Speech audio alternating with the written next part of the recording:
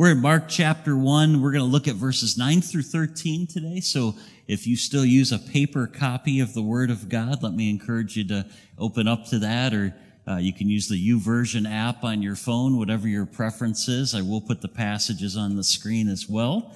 But let's just begin this morning by reading together what we at this church believe to be the living, inspired, authoritative, and inerrant Word of God that is our perfect guide for faith and practice. Amen?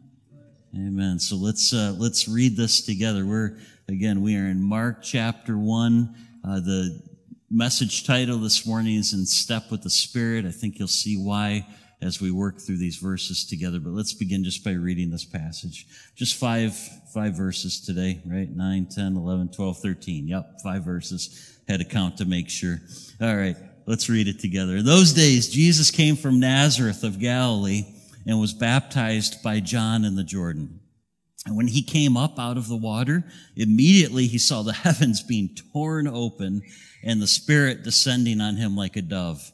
And a voice came from heaven, "You are my beloved Son. With you I am well pleased."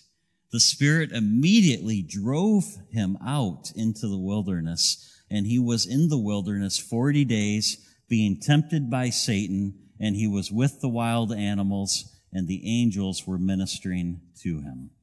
So Mark, like the Apostle John, just to remind you, I think I covered this in the very first message when I gave you some introductory background on Mark's gospel, but Mark, like the Apostle John, does not write about the birth narrative or the early years of Jesus' life. If you want that, you need to go to Matthew's gospel and Luke's gospel. And of course, I would encourage you to do that, to know those passages well. But Mark dives right into, after he talks about John the Baptist in chapter 1, the ground we covered last week, he dives right into the ministry of Jesus Christ, his public ministry, what we call his public ministry.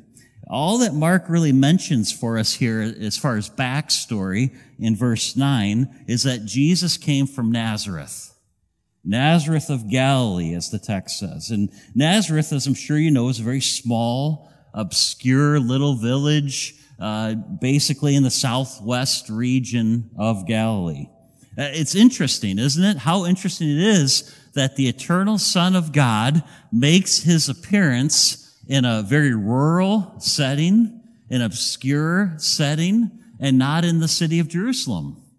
It's an interesting idea that this is where Jesus is born, and he's born in Bethlehem, but this is where he, grows up, and his formative years are spent here. And it would seem from the silence of the Gospels during those years that Jesus lived a pretty normal life well into his late 20s. Being the oldest son of a mother who we assume was a widow, he would have cared for the financial needs of the family, assuming the responsibility for Joseph's business, the family business, once Joseph passes away. However, then his public ministry begins, and the remainder of his life would be absolutely anything but normal, as we all know. And the baptism of Jesus, as we look at this passage today, the baptism of Jesus is of such significance that all 4 gospel authors talk about it. And that's not true of many things in the life of Christ. There's a lot of ground that John, for instance, covers that Matthew, Mark, and Luke don't, and vice versa, right? When I learned about all this in seminary and studied the Gospels, I learned that Matthew, Mark, and Luke are called the synoptic Gospels, and John is a different type of gospel. And so they all cover different areas and different things. But this is one story, the baptism of Jesus, that's covered by all 4 gospel authors. So if you'd like the parallel passages, you can jot this down, but Matthew chapter 3 is where you would want to look. You'd want to look in Luke chapter 3, and you would want to look in John chapter 1. And that's where you can find the other gospel authors' recording of the baptism of Christ. So why was Jesus baptized? Let's jump in with this idea. Why was he baptized? Why did Jesus seek baptism? Mark doesn't help us answer this question, but thankfully Matthew does. Mark's account, as we just read through those verses, is very quick. It's very brief. Basically, he tells us that it happened. But Matthew gives us a little bit more of the dialogue that happens between John the Baptist and Jesus Christ. And if you look at Matthew's take on this, if you look at Matthew's account of his baptism, as we will here, Matthew chapter 3, verse 14, right? At first, John the Baptist is opposed to baptizing Jesus. Matthew records for us, John would have prevented him. John the Baptist is who he's talking about. John would have prevented him, saying, I need to be baptized by you. And do you come to me? You see, John the Baptist is very well aware of the dynamic here. He's very well aware of who Jesus is. And his understanding of the situation is, I need to come to you for baptism, and you're coming to me to be baptized. Now think about it. Why would someone who was completely sinless, as we believe here at Fellowship, we believe that Jesus Christ lived a totally perfect, totally sinless life. Amen? And so why would someone who is completely sinless do something that symbolized personal repentance from sin? And this is the dynamic that John the Baptist sees. He's like, you're the spotless Lamb of God. You're the one we've been waiting for. You're the Son of God. And you're coming to me to be baptized. And so Jesus answers him. And again, Matthew helps us here. If we look at the very next verse in Matthew chapter 3, Jesus replies, or Jesus said, let it be so now, for thus it is fitting for us to fulfill all righteousness. Let it be so now. I think what Jesus is saying, yeah, John, you do need to be baptized me in a whole different way. But for this moment, let it be so now. Baptize me, John. Do this for me. Do this service for me, because it's fitting for me to fulfill all righteousness. Now, what does that even mean? How would Jesus being baptized fulfill all righteousness? There's probably at least a few answers to this question. I know there's at least a few answers to this question. One commentary I have on my shelf that I looked at, the author gave 8 reasons how Jesus was fulfilling all righteousness by being baptized by John. And I thought about giving you all 8 of those reasons. And then I thought, no, I can't do that to them. So if you want more, let me just tell you, they're out there, okay? But for this point in the sermon, I'm just going to give you one. What does it mean that Jesus fulfilled all righteousness by being baptized by John? Let me just give you this one. He's identifying with us. He's fulfilling all righteousness by being baptized, by identifying with sinful humanity. Jesus did not have any sin to confess, not a one. Not one sin in his heart or in his life to turn from and to repent of. And yet he identifies with the sinful people that he came to save. This, to me, church, is one of the most beautiful things about the incarnation of Jesus Christ. Jesus got down in the mud to play with us. He identified with us. That's what the incarnation is all about. He became a man, the eternal Son of God. Commercial break. There's a heresy out there right now that's just rehashed New Age. And the New Age movement was just rehashed Hinduism. And I have a personal connection to this through a family member who started going to a church that was teaching this. But the idea that they're trying to separate, distance the historical person of Jesus Christ, the Jesus of history, from the eternal Christ. They're trying to put a line there. And this is a heresy that's out there right now. In other words, there was the historical Jesus, and then there's the eternal Christ. And this is all an attempt. Let me warn you of this, church. As a shepherd protects the flock, if you'll allow me to do that for a moment. This is all an attempt to preach a doctrine that would say that there can be one religion, and it doesn't matter if you're a Christian or you're a Muslim or you're a Hindu, that all of these paths lead to the same destination.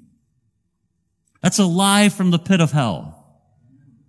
Jesus Christ said, I am the way, I am the truth, and I am the life, and no one comes to the Father except through me. Amen?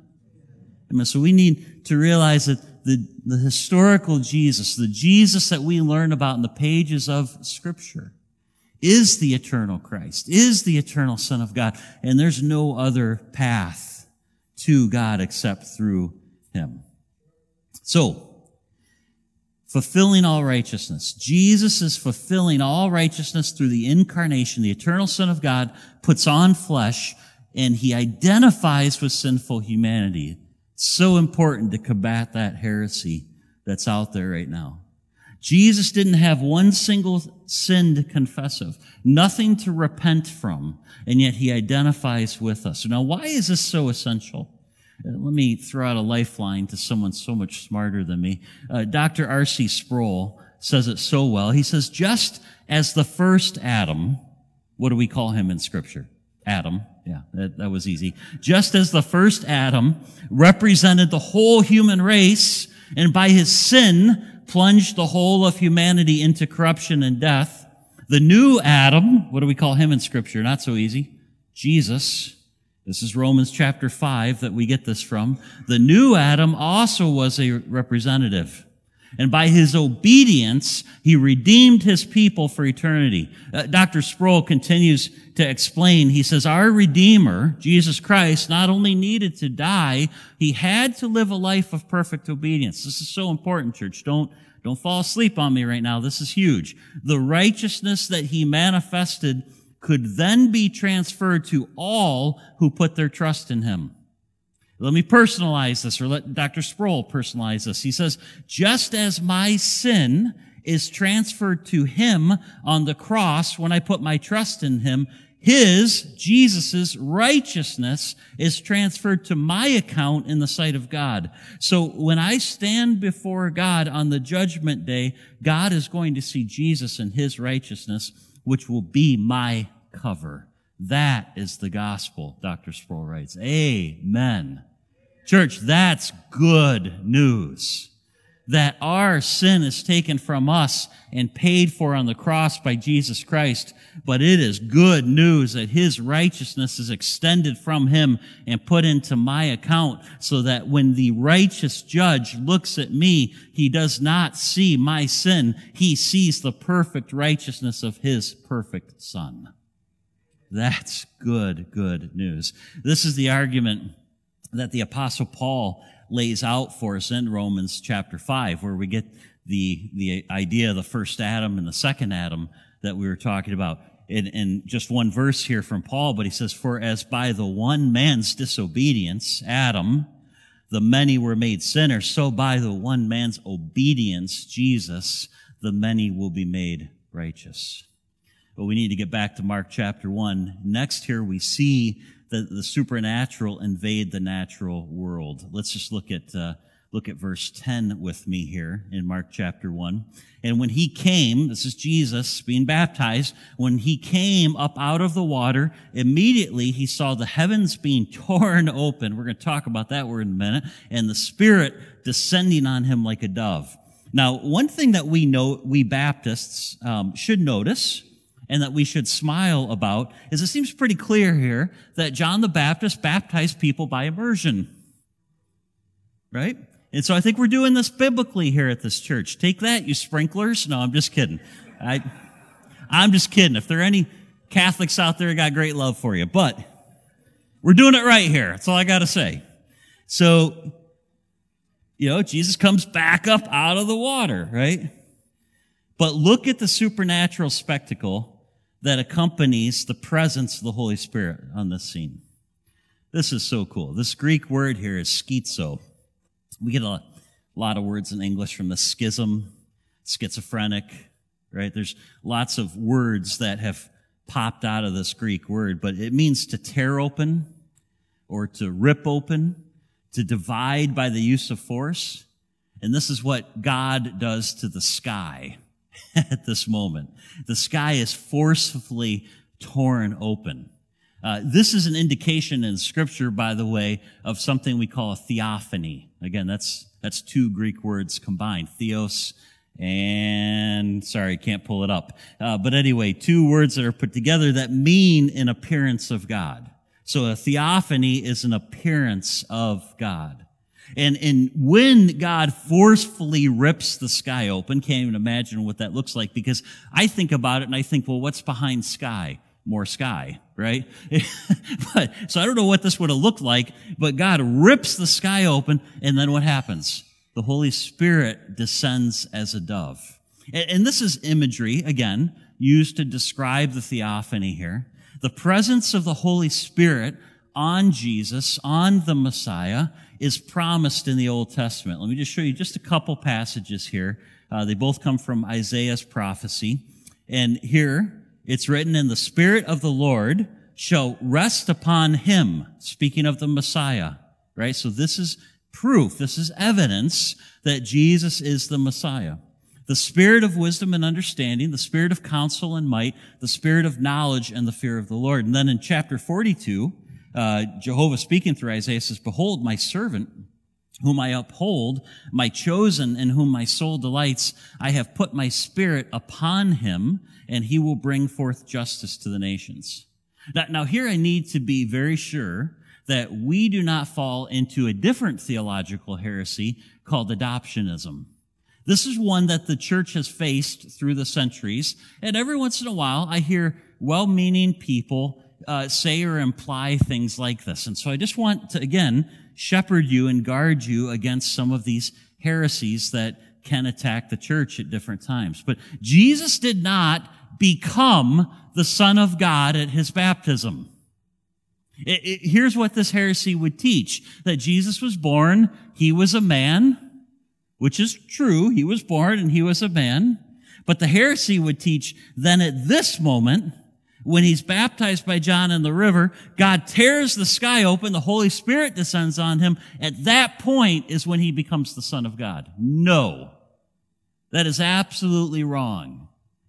This is not the point in which Jesus Christ becomes the Son of God. Jesus Christ is the eternal Son of God. From eternity past, eternally begotten by the Father. You can go as far as you would like backwards in time. Keep going, keep going, keep going, keep going. And I could keep saying that for another hour. And you could get to that point in the timeline of history and Jesus would still be there. You could go to the point of time in which time itself was created and then go back 10 million more years and Jesus would still be there. He is the eternal Son of God. So make sure that we understand this correctly. We do not want to fall into this heresy.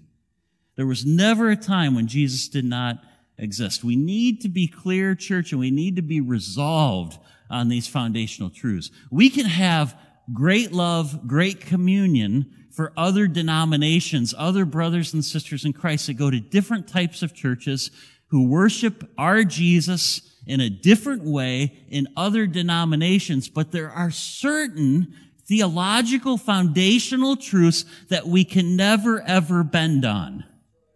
Because if we do, we're no longer talking about Christianity.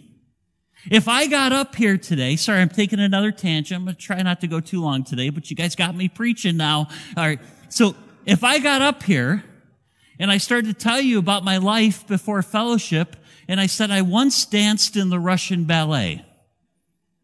How many of you could possibly believe that? No, I don't see any hands in this room, right? Because this is not the body of a ballet dancer, right? I would be introducing myself to you in such a way that it's a lie. It matters what we say about God. It matters what we say about Jesus Christ. And if we represent him in a way that's not what Scripture says, then we're not talking about the same Jesus. That's why when we, and say Wesleyans or Methodists or Lutherans, when we talk about Jesus, we're talking about the same person. But when we and Muslims are talking about Jesus, we're not talking about the same person. When we and Jehovah's Witnesses talk about Jesus, we're not talking about the same person. When we and Mormons are talking about Jesus, we're not talking about the same person, church. We need to be well-grounded on these foundational theological truths. However, his baptism is a very significant moment. Just because this isn't when he becomes the eternal Son of God does not mean it's not significant. This is a very significant moment that inaugurates his public ministry and reveals the Father's pleasure on his Son. Pastor John Piper says it very, very well. He gives us wonderful imagery here to help us feel the significance of this moment when Jesus is baptized.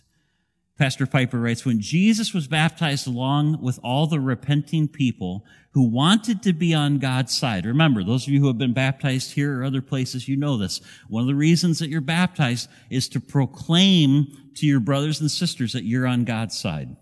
And when Jesus does this, right, it was though the commander-in-chief had come to the front lines, fastened his bayonet, strapped on his helmet, and jumped into the trench along the rest of us.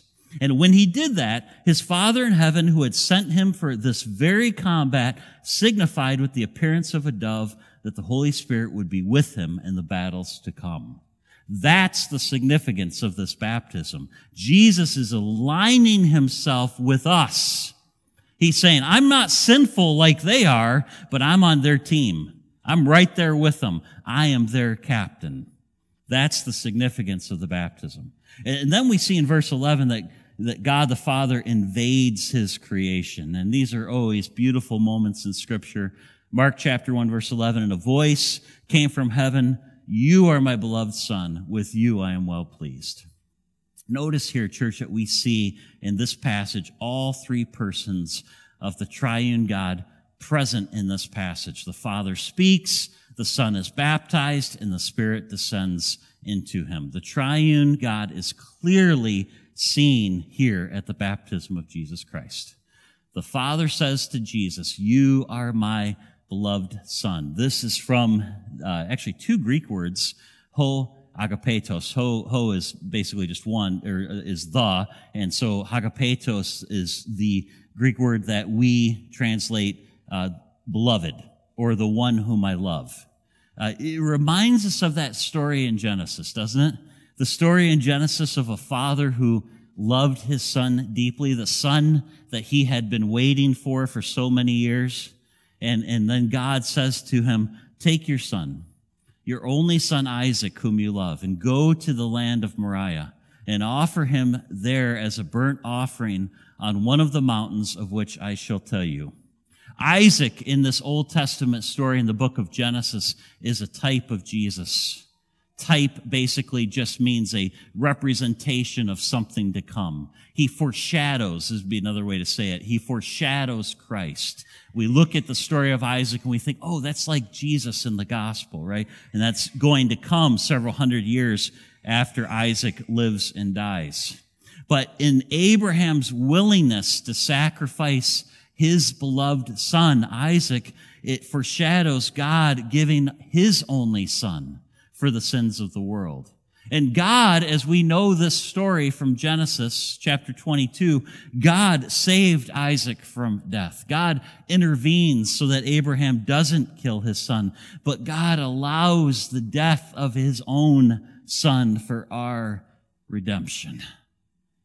How marvelous, friends, is the love of the Father for us. More on that in just a minute. But let's finish the passage first of all, because next we see Mark using one of his favorite words, and you're going to get so familiar with this word as we work through Mark's gospel, but he uses one of his favorite words conveying the urgency of the message. It's the Greek word euthus. And as we've said before, it means immediately, at once.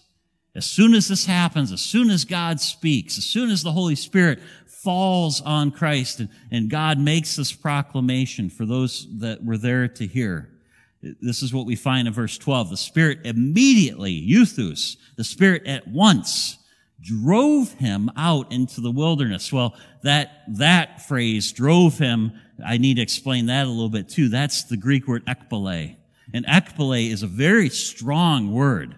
It means to force. It means to drive out, to expel. It's actually the same word that Mark is going to use later to describe Jesus casting out demons. And here, Mark uses this word. He says, just as Jesus cast out demons, drove them out of the person they were inhabiting, so the Holy Spirit, when he comes into Christ and fills Christ, drives him into the wilderness.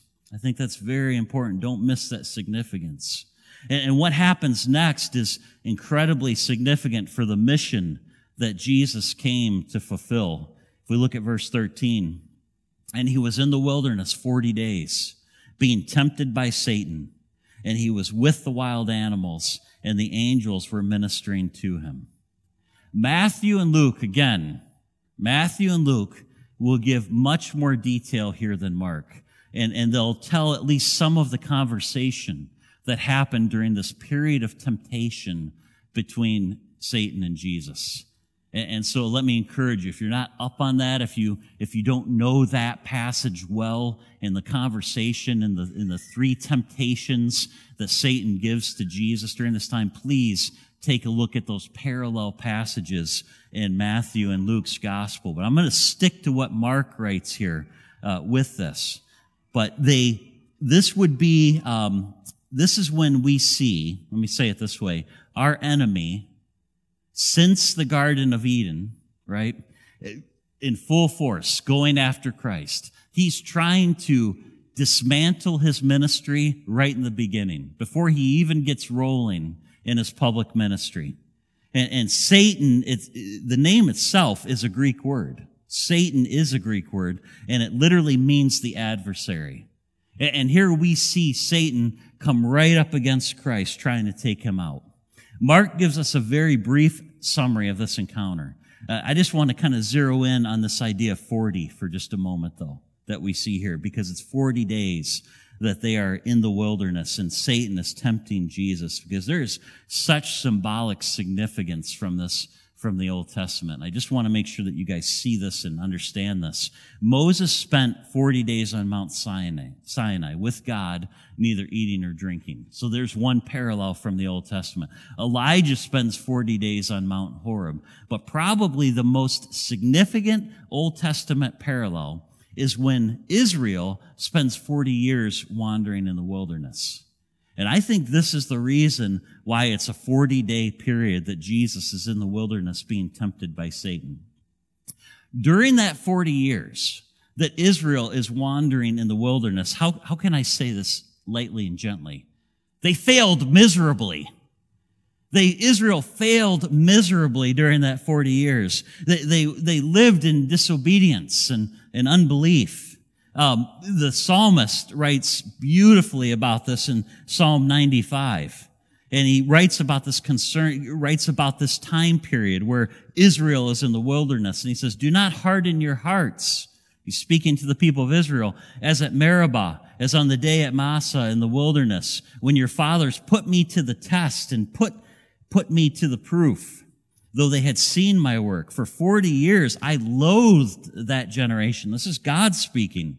And said, they are a people who go astray in their heart, and they have not known my ways. Therefore I swore in my wrath, they shall not enter my rest.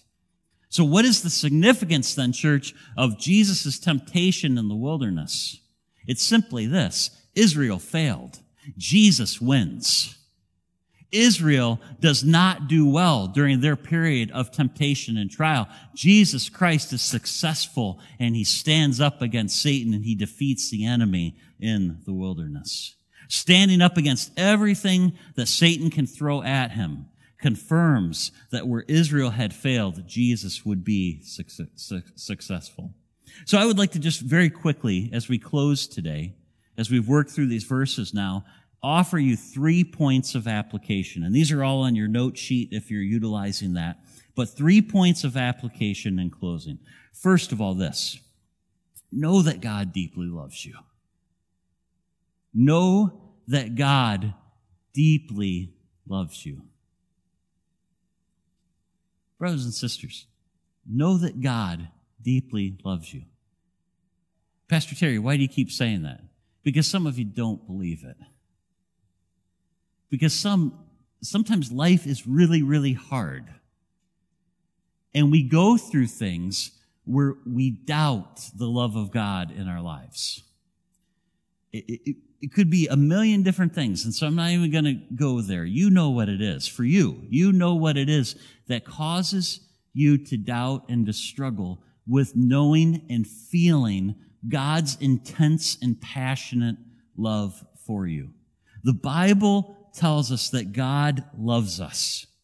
That truth is repeated over and over and over throughout Scripture. We would be here till 1 o'clock if I were going to walk through all of those passages. But if you struggle to believe this, I do want to offer some Scripture to you this morning to remind you of the love of God. Let's start with the people of Israel. His love for Israel. He said to them through Isaiah, "For the mountains may depart and the hills be removed, but my steadfast love shall not depart from you, and my covenant of peace shall not be removed." So what do we learn from this? From the very moment that God had a people, He loved them. Throughout history, throughout Old Testament history, He loved Israel. The prophet Zephaniah wrote, "The Lord your God is in your midst." Oh, we sang this song, actually. How cool is that? "A mighty one who will save. He, God, will rejoice over you with gladness. He will quiet you by His love. He will exalt over you with loud singing." But God doesn't just love Israel. God loves the entire world. In this verse that probably so many of you have memorized, you know this verse, but do you believe this verse?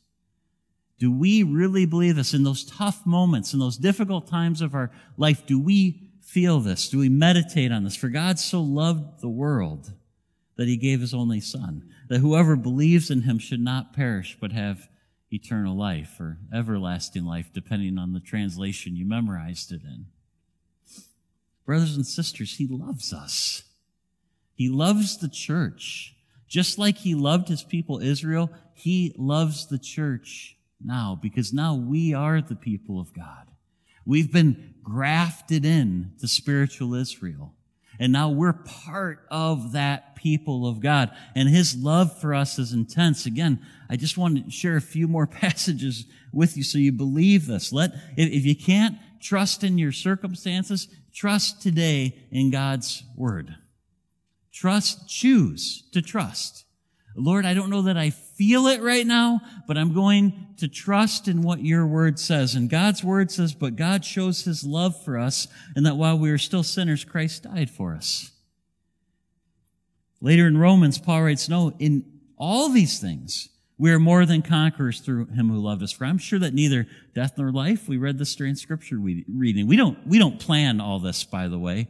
This is God that does this, because I know I don't send out what I'm going to preach to anybody, other than the PowerPoint team and that kind of thing. So I love it when we sing a song that fits with the message, or because it's the Holy Spirit at work, as far as I know. No, in all these things, we are more than conquerors through Him who loved us. Rest in this, church.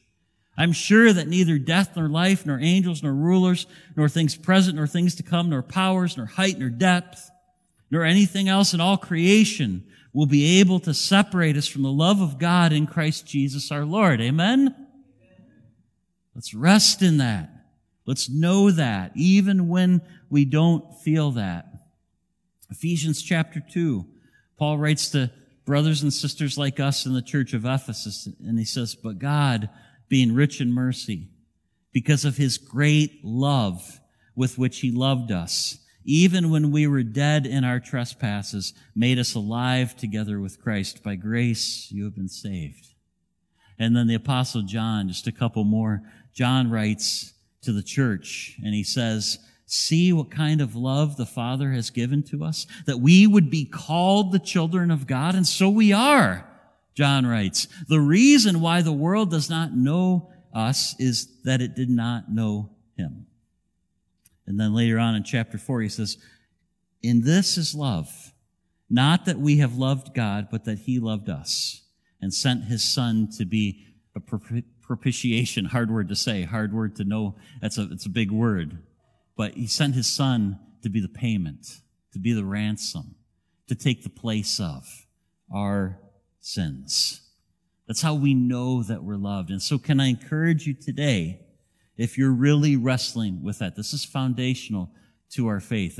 If you get nothing else out of the message today, because quite frankly, and listen, I've been there. I've walked into churches when I wasn't the one preaching. Well, let me be honest. I've walked into church when I was the one preaching. And all I could think about was my circumstances. All I could think about is that thing that I couldn't get my mind off of and I was struggling with and I was wrestling with. And so if you get nothing else out of this Sunday morning, would you please rest in the truth of God's Word? If you believe that this book is the Word of the living God, rest in the truth that you are dearly, dearly loved today. No matter what is happening in your life, God deeply loves you. Second of all, be heavenly minded so that you are some earthly good. Now, some of you are thinking, Pastor Terry, you really got that saying wrong. Right? Because how does it go, really? He's so heavenly minded that he's no earthly good. That's the context that you normally hear that. That's how you normally hear people say that. Well, I would radically disagree with how that saying is normally said. Don't be so heavenly minded that you're no earthly good. I would just disagree with that. I believe that if we were more heavenly minded, then maybe we actually would be some earthly good. That's what I've found to be true in my life. Bible scholar N.T. Wright, the quote is there for you on the screen. Dr. Wright says, "Heaven in the Bible often means God's dimension behind ordinary reality." What he's saying is sometimes when the Bible uses the word heaven or the heavens, it's just talking about the sky. In the heavens are the stars, right? You'll see that in the Psalms and that kind of thing. But when we're talking about God and where God dwells and all of that, right? Dr. Wright's saying it's this dimension that's behind ordinary reality. Well, here's the point for us as Christians, as Christ followers. A good deal of Christian faith is a matter of learning to live by this different reality, even when we can't see it. We need to learn to keep heaven in mind, to live by that reality. And if we do that, we will be more earthly good. I completely agree here with what Dr. Wright's saying, because I know from my own experience, the more that I live with my eyes set toward heaven, the more good I am compelled to do. When I get focused on the stuff of earth, and all of the things I have to do and all my tasks and everything that draws our heart away from God and we get so consumed with the stuff of this life. Am I all alone in here? Is anybody else with me today? Anybody else struggle with that, or is it just me? Okay, I'm seeing some hands. But the more that I keep my eyes towards this reality that exists underneath our reality, heaven, the more I keep my eyes toward that day when I will be in the presence of Christ in reality, the more earthly good I am compelled to do. And so I want to keep my eyes there. I want this different reality, church, to shape my perspective, my thinking, and my priorities. Would anybody else agree today? I want to keep my focus there. I want it to guide my actions and my words. I want heaven, that reality, to determine my schedule every single day and to set my priorities and goals for the future until Jesus calls me home. And then finally, my third point of application I would suggest to you today is very simply with this, and with this one we'll close. Keep in step with the Holy Spirit. This is what Christ did. The Holy Spirit comes on him, and the Holy Spirit drives him out. Listen, no one was ever closer to the Father. No one was ever led more by the Holy Spirit than Jesus Christ.